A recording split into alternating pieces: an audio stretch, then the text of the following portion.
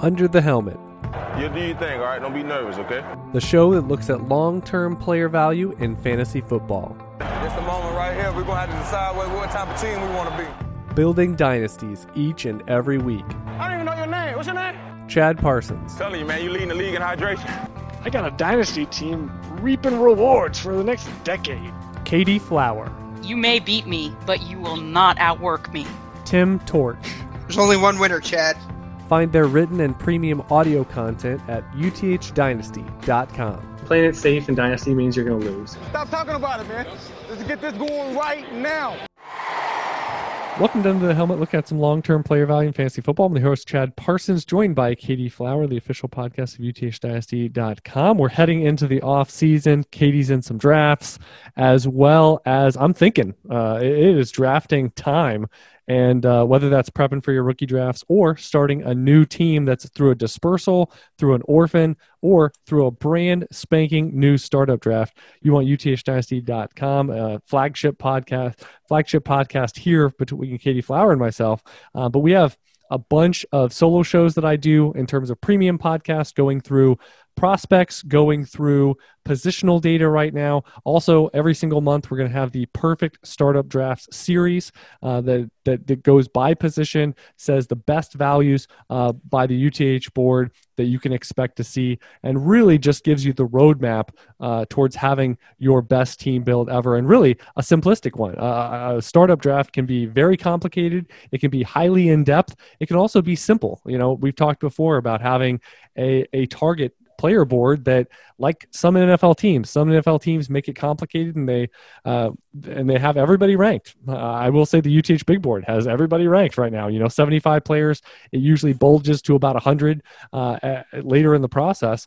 But that's because you may have a question about a certain player. So from an analyst's perspective, got to have you covered. Got to have every player with a take evaluation and a value, and a ranking there. But NFL teams, some only have 75 players or so rated and ranked and tiered across their positions, because those are their allocated guys. They're guys that fit their system and what they're looking for, and they draft off of that. And really that simplicity, I think, creates a concise game plan and roadmap there.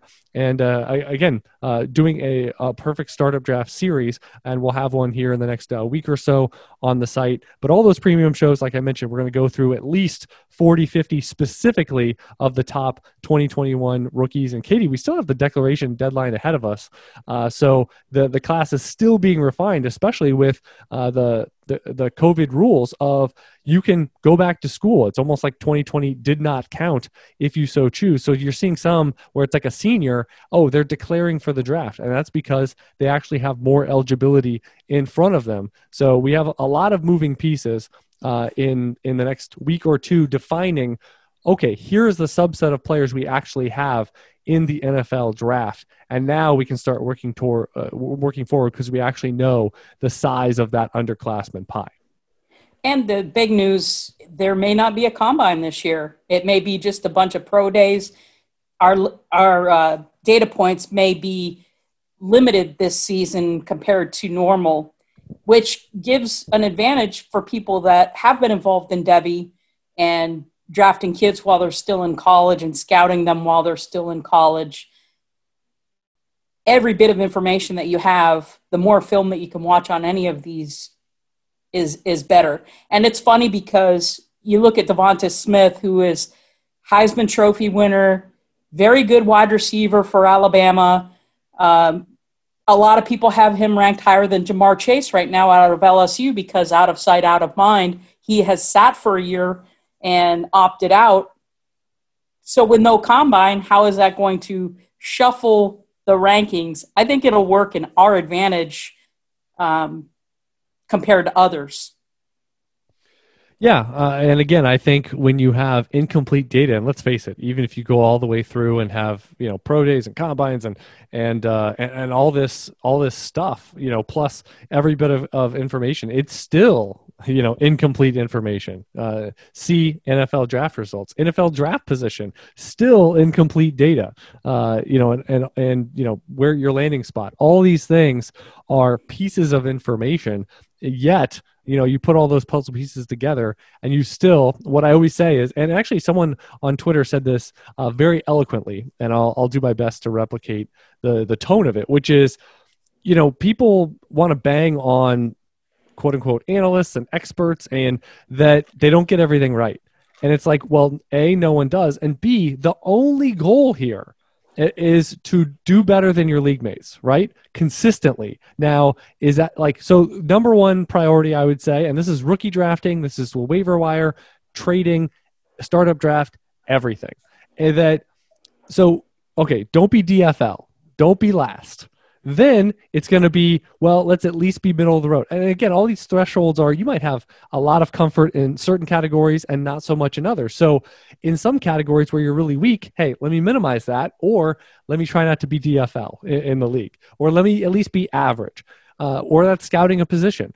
But then again, in rookie draft time, you just want to do better. And this is more than just a 1 round, 1 year sort of thing, but it's in aggregate over time. You build that because we build on the margins. If you're, single percentage points better, if that's hit rate, if that's level of return, bang for your buck for those picks, all those types of things, it adds upon itself year over year. So that's what you're going for. Can you insulate yourself and not just throw a knuckleball and whiff, with your high first round pick? That happens. But can you have it not happen to you?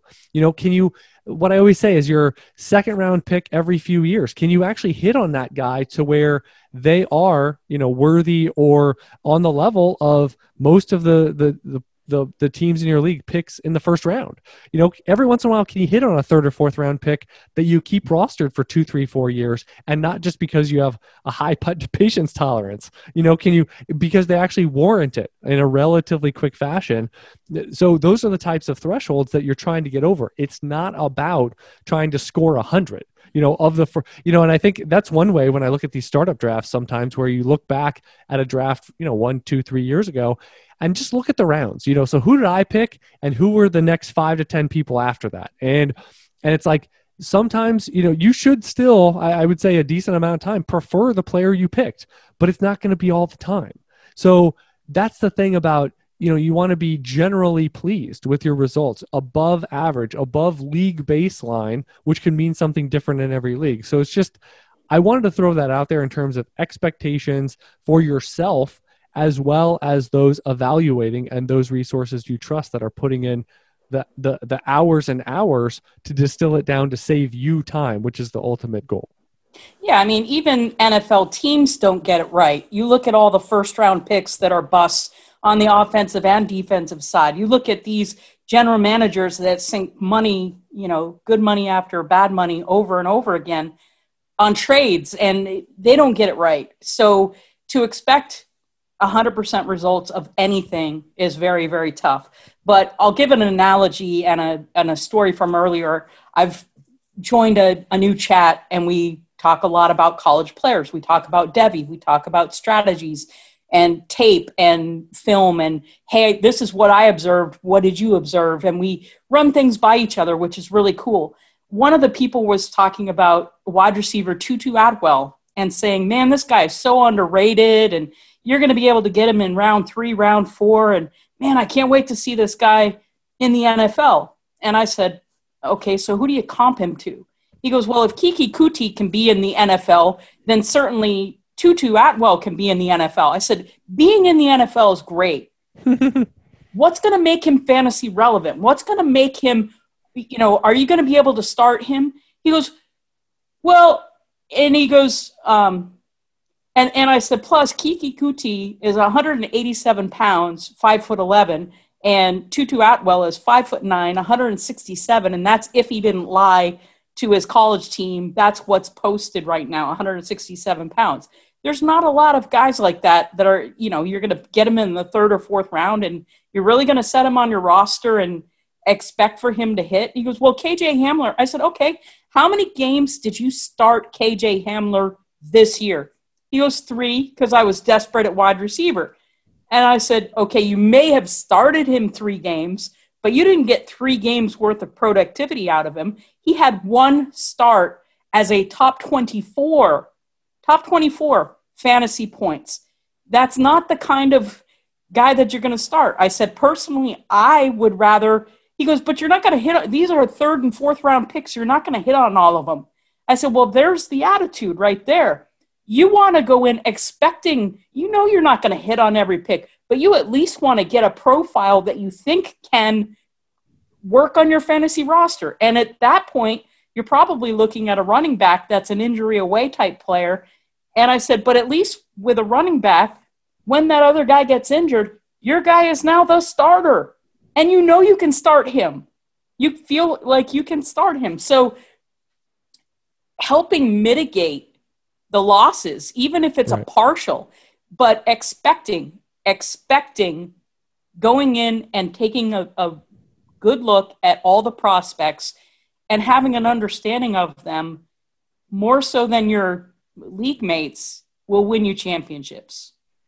Yeah, and like you said, sometimes it's as basic as what position, some general roadmap things. And, Jordan says this all the time about being, you can improve your level of play and performance, and you don't necessarily have to include player names in there. There can be things of profiles and positions in certain ranges of drafts that are more optimal plays that, again, can be guideposts to making and starting down the path of better decisions, better probabilities, and better hit rates, and better performance for your team and for your roster. Because I always say, your team needs good players. It doesn't necessarily need a quarterback or tight end or whatever. Meant to put this in the open, and I'm going to call this Fifth Down with Katie. Okay, so let me outline the rules here. So we're going to do 5 minutes of Chad asking you questions. Okay. Set 5 minutes. I'll have the timer go off here. So you can take as long as you want to answer each question. They can be short answers. It's up to you on how many you want to answer. The other one is once during this round, you can flip the script and have me answer the question instead of you. Are these trivia questions or just questions? No, these are your thoughts. These are your thoughts of questions. Okay. So once you don't have to, but once you can flip the script and I will answer. And again, be as thorough or as concise as you choose to be. Are you ready? Sure. Fifth Down with Katie. Let's try this. I have no idea what we're going to be up against here, but sure. No. Well, 5 minutes. It'll be over in 5 minutes either way. How long can this last? Well, yeah. Okay. Here we go. All right. And go. Question 1. If you could only watch NFL games of the NFC or AFC until the NFL postseason every single year, which would you pick? NFC. And is there a reason why? I just like the brand of football generally more. Okay. So you'd be giving up the Patriots. What's that? You'd be giving up the Patriots and you'd be keeping the Cowboys. I'd have the Cowboys. Exactly. So, yep. Yeah. You definitely would. All right. Do you think they're on a better track in terms of like quarterbacks, or when you said brand of football, I find that interesting. Well, yeah. I mean, not necessarily better. I mean, right now, I think the AFC probably has better overall teams. Okay. NFC is more scattershot up in the air, but okay. All right. And all right, if you could have one job with an NFL franchise, and this is independent of getting to pick the team, so you don't get to pick the team, but from GM all the way down to collecting cones and blocking pads at practice, or something like that, which job would you choose? And it's yours. Scout. I would like to be like a regional scout or head of scouting. You actually want to be on the road? Any part of the scouting team where I get to go to college campuses and watch games, interview players, talk to them, meet them. Go to all the scouting events. All the scouting events. Yeah. And then you come back. I think during the season when you're not doing. I think you actually do some NFL stuff, right? As well. Once you're done with your cycling, I think with prospects. I'm sure. I've never looked into it, what the life of a scout is, but I've met a scout. I've talked to a scout. I've talked to there's some good podcasts scout out and there. A baseball scout. What's that? There's some good. There's 2 or 3 podcasts I've listened to over the years where they kind of go into that. I think there was one on Moving the Sticks where they kind of talked about life as a scout. They kind of reference it every now and again. Yeah. All right, we're almost halfway done here. Would you rather announce all the picks of your favorite NFL team draft in April, or attend the NFL Combine with full media credentials? Oh, attend with full media credentials, no doubt. Not even close. And hopefully that means I'd be able to do, just like at the Senior Bowl, get to Oh, yeah. No, you'd have all that stuff. Yeah, and then get to interview and sit in on all the big powwows. Take Tom Coughlin's seat. Yeah, I'd have my own stopwatch. I'd be the exactly. You'd be eagle-eyeing it, holding up the stopwatch. The Cowboys or the Patriots have to change cities and states in which they are located entirely. Which would you relocate, and to where would they go? They've got to go. Can't even stay in the same state. So the New England Patriots have to move out of Massachusetts. I'd put them North Carolina. North Carolina. All right. And any particular city, or doesn't matter? Raleigh? No particular city, just okay, within the North state Carolina. lines. Okay. What's that? Because you like to visit North Carolina? Yeah, I mean, it's very mild climate most of the time. It's true. I guess if you were inland, you wouldn't have to worry about the hurricanes as much. So correct. Probably closer to Charlotte. All and right. then the Dallas Cowboys. You don't have to move them. It's just one. Oh, of them. I don't only had to move one? Yeah, only had to move one of them. Oh, okay. All right. All right, minute and a half left. Dak Prescott will only take $50 million a year as a contract for at least 5 years, or you can draft Trey Lance with the 110 pick for the Dallas Cowboys, and Dak Prescott will walk in that instance, or you can sign Jameis Winston for 2 years and $25 million. Which would you pick for the Cowboys in the offseason? Sign Dak. $50 million for 5. Yep. Gotcha. You got to keep the continuity. They've got a good thing. They got a good thing going on offense. They got to fix their defense, but I think that with the weapons that they've got around them, why mess the apple cart? Why give it over to a rookie? I like Trey Lance a lot, and I do like Jameis Winston. Although I think that he's going to end up somewhere else. Okay. Yeah, I think you can't let Dak go. You figures out something else, and scrub up the defense a little bit, and they're going to be cooking with gas in an exploitable division. So I think you can't Kirk Cousins this thing and mess it all up. All right, we're down to 25 seconds. Over under 1,000 more rushing yards for Cam Newton in his career. Note that he has 5,000 for his career, and he had almost 600 this year. Say that again. Over under that he makes another 1,000. Another 1,000 in his career. Over. All right, I would have picked under on that. And that's because he never throws. That's only 2 more years. You said he did 600 this year. Yep. All right, and Katie's officially off the clock. 5 minutes. 5 minutes in the books. And I didn't even give you any of the questions. You didn't pass them around. Oh, I had some that you could have twisted around for sure. All right, good job, Katie. All right, so let's talk about some of the storylines from Wildcard Weekend. We'll put a dynasty spin on it about the specific players. Someone we haven't, I'm sure we talked about over the years, but Lamar Jackson had a pretty down year. He was absolutely electric this weekend. Now, those two things are, again, independent of each other. He had a down year fantasy-wise, especially when you consider the price paid, where he was, going away a top 2 or 3 quarterback in drafts, and now he slipped a little bit. I would argue that he wasn't overly impactful, especially for what you paid and for what expectations were. So the slide was quasi expected, with a touchdown rate that swooned. Obviously, it's going to be rushing or bust really with him outside of that other year he had where he threw 30-something touchdowns. But where do you stand on him in terms of the macro? Do you say this is a historic runner and passing is sort of a bonus? Do you think he is going to be an injury risk? Do you think he's been doing this his whole career, college, pro, etc., and hasn't come to bite him yet? That he runs around, doesn't slide, but he's quote unquote smart about it because he's been doing it and it's tough to get a good shot at him. What's your overall gauge here? I think that eventually guys will catch up to him. RG3 got caught up to earlier than most would have liked. But I think that eventually we don't have the sample size. And I mentioned this on a podcast the other day. We don't have a sample size on the running quarterbacks. The pocket passers, they have long, great careers. The ones that stick, the ones that get that second contract and end up,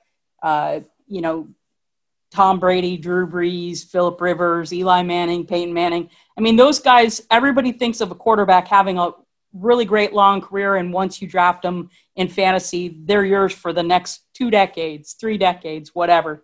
But we don't have that sample size yet on the running quarterbacks. And look at Cam Newton. I mean, he looks like caca passing right now. And it's only he does have his legs back.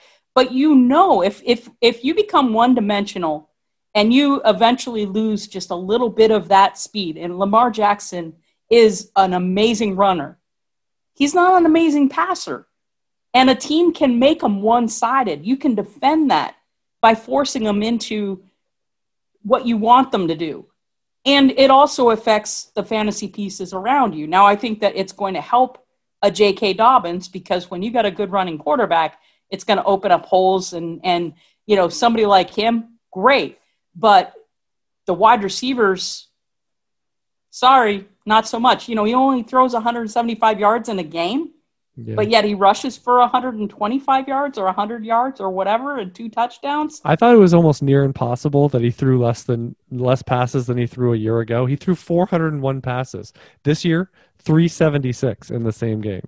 And he had 17 this weekend, right? Yeah. So with 17 passes. Yeah, it's just you're trying to shoot the needle, right? And some of them are going to go to the tight end. And and he actually he took a step back rushing, and like you said, I mean we talked about this. This was years ago with Cam Newton, but at some point the lines have to intersect in terms of developing as a passer as the rushing comes down a little bit naturally. Now, again, still early 20s, dynamic runner, but he really hasn't sustained that. He's missing 2 months of the season, and it's because of this. And then you say, well, now he's rehabbing. And, and then what if that happens again? Like with Michael Vick, he had a couple of seasons in his first 3 or 4 years, I believe, that he missed significant time. And then it starts to catch up with him. Obviously, and I think what you mentioned is valid. The running quarterback, Cam Newton, is one of the first, and we have, some smatterings, but of seeing how this progresses over the course of time. Because Michael Vick missed a bunch of time, for off field and all those things before he came back and had a resurgence with the Eagles for like 1 season and, some other things going on. And it's just, so we really don't have, he came in 21, look at him ramp up, and he's not even to his mid 20s really yet. And it's just, you kind of wonder if the progression to passing is in him per se. Right. Because he's been so dominant as a runner for, I would imagine, his entire football life. So you just kind of have to be okay as a thrower. So and it's just going to be an interesting one to value this offseason, because he's still going to go very highly. And the theme I've seen from Superflex startup drafts is be prepared to see a lot of quarterbacks go in the first round or 2 rounds, a bunch of them. And Lamar Jackson's going to be one of those. He's going to require a first-round pick. And in a highly competitive quarterback space, that means there's a high amount of risk with whoever you take. And it seems like, and if you disagree, let me know, that it seems like Lamar Jackson is on the riskier side of that spectrum. I agree. And he's going to go anywhere early in the first, anywhere from 102 behind Patrick Mahomes to the 106, 107 range. Right. Yeah, QB like you said, QB2 to maybe QB5 or 6, somewhere in that spectrum. I would expect him to go ahead of Russell Wilson. Kyler Murray versus him, would be, you could see that going either way. Maybe Dak Prescott could be in that range. Same with Watson and Josh Allen, et cetera. What do you feel about if it was an initial team build, and obviously the price points are a little bit different here, but Trevor Lawrence, versus Lamar Jackson as a guy that's been there and done that for a couple of years in the NFL versus Trevor Lawrence and the, moniker of, best quarterback prospect since X? I don't think that you need to spend that kind of draft capital on Trevor Lawrence still. Right. Even though he is proclaimed as the god of quarterbacks, Lamar Jackson is solidly in that top 5, the QB5 or even higher discussion. Trevor Lawrence isn't there yet. And the 101 So- is still going firmly second round.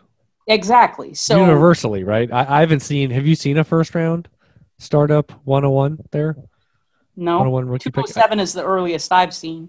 Okay. Yeah, I've seen a little earlier in the second round, but that's about it. But yeah, so we're still sitting in that zone. So it's not really an apples to apples. What do you think about Justin Herbert versus? I would rather have Herbert. Herbert's more of a passer because he's winning, and then he runs. Just like Josh Allen. Josh Allen is physical and can run, but he's a better passer. You've seen him transition to now being a passer.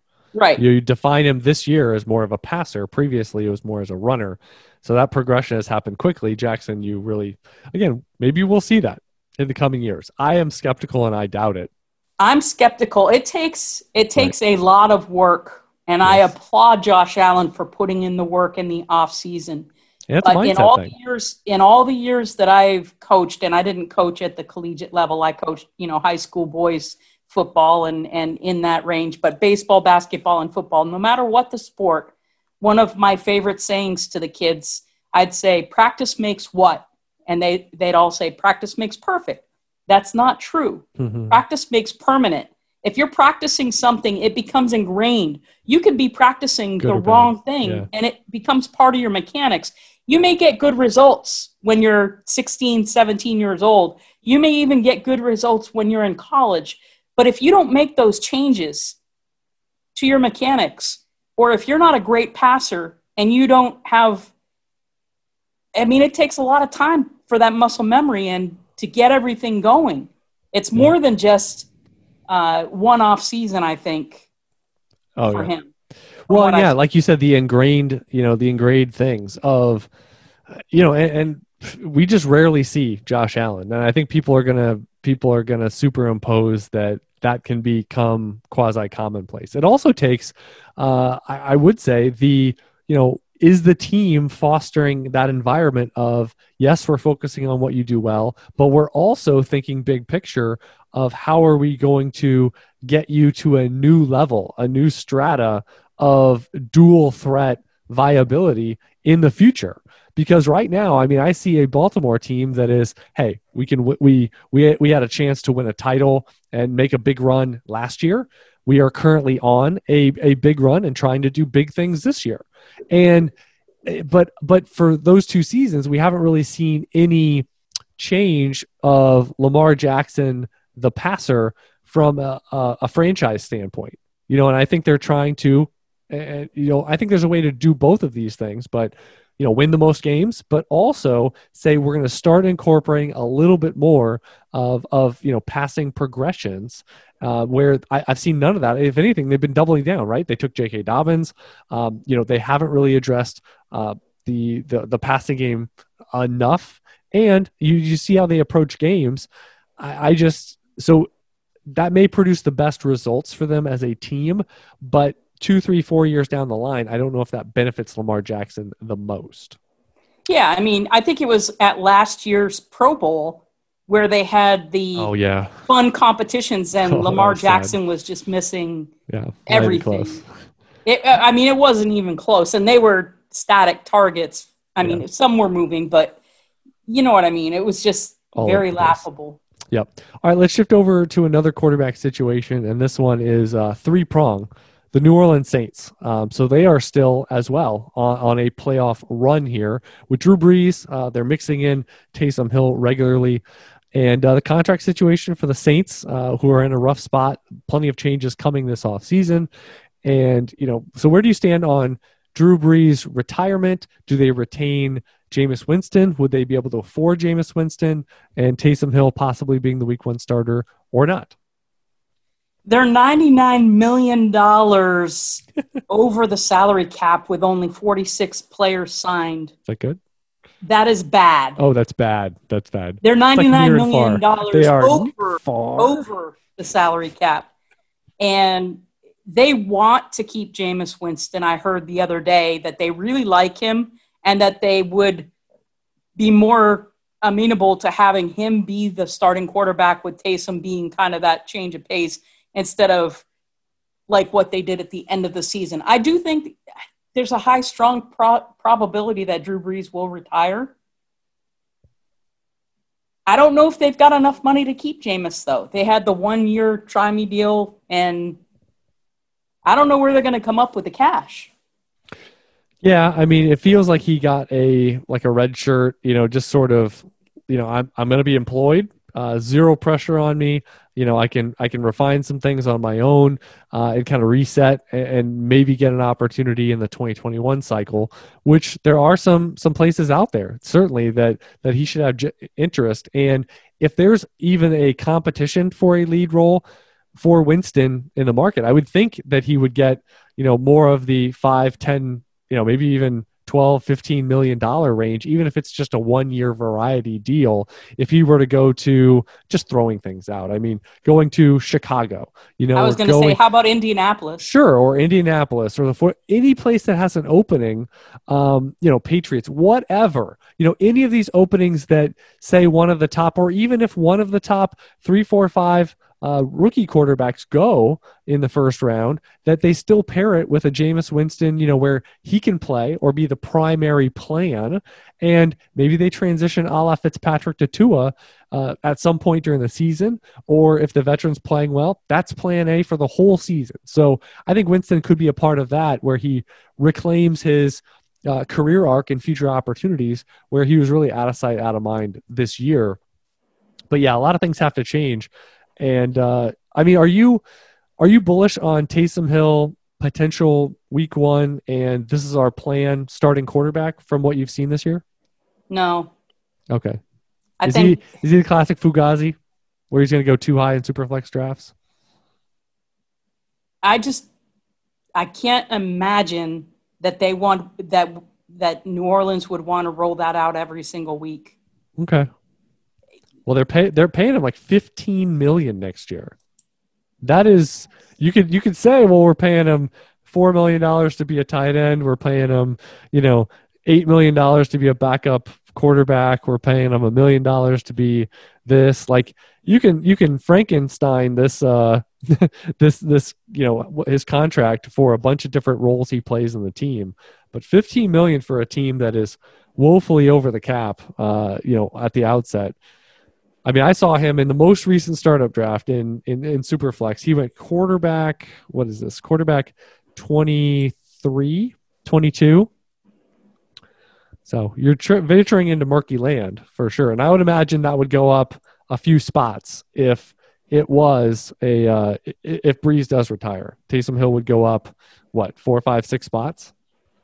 Venturing into the teens? Yeah. Hill still hasn't left the board in the Superflex that I'm in right now. Okay. How many? But yet Jalen Hurts has. What are your thoughts on that? It's crazy. So Jalen Hurts is crazy. I will say there's going to be people falling off of him because the last game was not very good at all. If he had finished sort of on a high note or a neutral note to what he had already done, I think that would help our cause when we view him as a startup draft distraction, because I think it will cost him a little bit of juice there. But so was he in the teens or was he in the 20s? What's that? Was Hurts in the 20s or the teens, or where was he in the hierarchy? 11th, QB 11. Oh my God! As Chad just throws papers, he throws papers around the room. Oh my God! Wow, I'm getting a hot flash in here. QB 11. Wow, yep. Is that what we doing at the position? All right. All right. Another question coming out, which is talk about the twists and turns of a rookie in the NFL, whether it's running back or not, of hand wringing for a month or two, and then helping teams win championships and finishing the season on a high note. How high is too high for Jonathan Taylor? How high is too high for me or for in general? In general. What would make you kind of, perk up if you saw X, Y, or Z in a startup draft? If he went in a startup super flex before like a Josh Allen type. Okay. If he went, so relation to quarterback, you would say hold steady. Whoa there, specifically. What about relation to the running back position? What is unreasonably high? RB3. That's unreasonably high? Yeah. Okay. Meaning he would be over one of Barkley, McCaffrey, something like that? Yeah, McCaffrey, Kamara, and Barkley. If he's over one of them, Cook, you think that's a little too hot and heavy?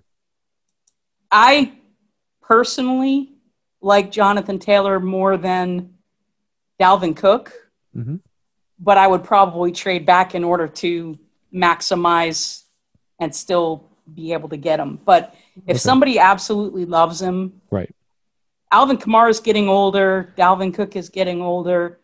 Jonathan Taylor is still real right, 3.5 years younger. Yeah, I mean, which this is different than wide receiver. I mean, 3.5 years in running back time is massive. That's pretty much half or more than half of a running back's. It's actually more than half of a running back's prime window. So if you think of it 21 to 27 or so, 27, 28. So yeah, I mean, yeah, I'm more apt to trade out of that round one in most situations of a startup anyway, just because of, just like the brand new car, as soon as you drive it off the car lot, it loses value. And that's pretty much the same with all the players in round one of a startup. If you trade back and get extra capital, and then you can still, I mean, there's still plenty of talent, especially with the last couple of years worth of rookies that are now in there. And you've got like DK Metcalf is starting to take over in that range. Justin Jefferson had such a great year that he's in early round two conversation, sometimes early to mid round two. That's going to push other players back. Oh, and since you mentioned him in passing for this one, but going back to the Saints and kind of blending both, is Alvin Kamara, do you have any concerns about him with, in the post Drew Brees world if he does retire? I do. If they go with Taysom Hill, that's going to kill Kamara. Right. He had horrible games when Hill was the quarterback. Right. Well, horrible for Kamara, but yeah. What's that? Horrible for Kamara. I mean, other running backs would absolutely take that. But yeah, I mean, if you're taking the top off of even if you have Sean Payton, if you don't have the proper driver of the bus on the field, it is going to, and just more scrambles that don't turn into passes entirely. That would be one of the main things, is sort of the ancillary pieces that I would be concerned about with, Michael Thomas and Alvin Kamara, but just the offense looking different. And I understand it's been a while since we've had a look different Saints offense, but Kamara would be one, like you mentioned. I mean, 26 is not old, but it's certainly, when you're talking about an initial team build, it's not ideal. From this is my first, you're pretty much locking in. I mean, is he really going to be a first round pick at 27 years old? I mean, what does he have to do? Finish running back 1 or 2? Does he have to go for 25 points per game? I mean, the bar is so strenuously high on an older running back if you're drafting them in the first round to maintain status. And I'm not going to say chasing market value and all those things are the most important thing, because lock and load and start them on your team and you can have them for years. But automatically giving that up when you do have other pivots, that is something that I find and would have concern for someone that wants to do, make that type of move. I agree. Okay, we've got plenty of other things, but we are quickly running out of the show. I do want to say the Fifth Down with Katie. Appreciate you being amicable and trying that out for me. Put some of those questions together. Do you have any final thoughts going into things you're looking for? I mean, actually, let me have this as the last question here. That during the NFL postseason, I mean, yes, there's at-large dynasty market moves that are happening. I mean, hopefully, fingers crossed, no notable players get injured, that it impacts, at this point, it's for sure with some of those major injuries going to impact their 2021 season. But is there anything in terms of, I'm really looking for certain things out of certain players, or is the book already kind of written for this season? Postseason is a different animal, and everything that I'm kind of thinking early on in the off season, I'm not really changing evals and doing it off of small sample size, aka the postseason run for a certain team. Yeah, so the beginning of the postseason, while people still have fresh, happy thoughts in their mind, Derrick Henry is a good example, somebody that ended the season very strong. He's 27 this year. It's not a bad time to start shopping him around and seeing what kind of package that you could get, and especially if you could get an early 21 first. There's a couple really nice running backs in this year's class. I'd say there's 3 running backs that are probably going to be in the first round of rookie drafts. Even if it's a super flex, there's going to be 2 to 3 solid running backs. And so if you can turn Derrick Henry into one of them and then plus while the buzz is still real hot about him, that's what I'd be looking to do. Alvin Kamara, same thing. With the question marks on Alvin Kamara and his future as far as if Drew Brees does retire and if it is Taysom Hill, do you want to live through that? I mean, I'm not saying commit suicide or anything like that. Please don't get me wrong. But I'm just saying he's getting on the older side, and while you could still get a boatload, at least explore it, at least shop and try to get – I mean, he had a couple great – he won a lot of people championships this year. So at the beginning of the offseason, I'd be shopping my running backs, the older ones, and stockpiling draft picks while they're still not even really being thought about in a draft order per se. Like, I already have in my head a mock draft going in my head every single day. I know, like, okay, I'm drafting this pick and it's probably XYZ player. And lots can change between now and May and whenever the rookie draft ends up being. But just knowing what's out there on the horizon. And then just start putting your time into doing some mock drafts, getting some idea of what other owners are valuing, where players are rising, where players are falling, where the hype is. Because, again, any player that's being hyped in the off season, especially one that you don't believe in long term, that's a perfect time. It's creating a market. Between now and September, you don't have to start any of these guys. And you want to constantly – that doesn't mean you flip your entire lineup, your entire roster. But if there's 1 or 2 guys, work on it. Work on it and get something. And, again, if you've got a deep roster that you've been building, you should be able to replace those 2 players, 3 players, whatever that the case may be, and seamlessly keep on going. Yeah, excellent stuff, Katie. As always, you can find her for conversations between episodes over on Twitter at FF_Skyler399. I am at Chad Parsons NFL over there, and do want to shout out with no endless ads on this show for razors and God knows what else. But patreon.com/UTH is the way to give back. Got Tim Torch doing a weekly show with me, feature podcast for everybody. Also did, and I think I'm going to go with this through the playoffs, where I do a recap of every game, kind of film note style, and sort of a lay of the land of what happened, but also do an off-season outlook and preview for the team that lost, the team that is now out of the NFL playoffs. So I did that throughout the weekend as I watched the games there, and just bonus content. You get kind of a behind the scenes of when I'm doing research projects. You get some tea leaves and some early content there at patreon.com/UTH that again, it's sort of in the process for other podcasts or other data dives, and you kind of get the early side and preview for that.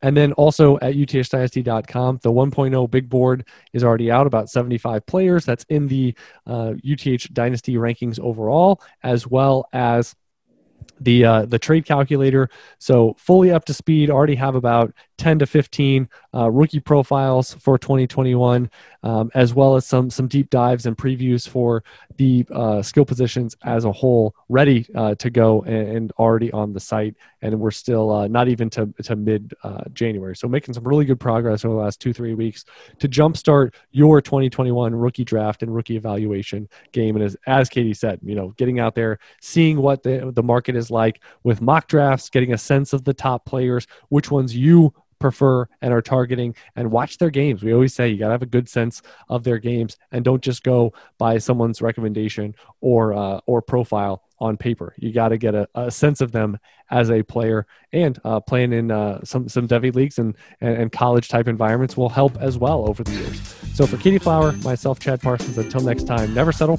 refuse to be average, and keep building those dynasties.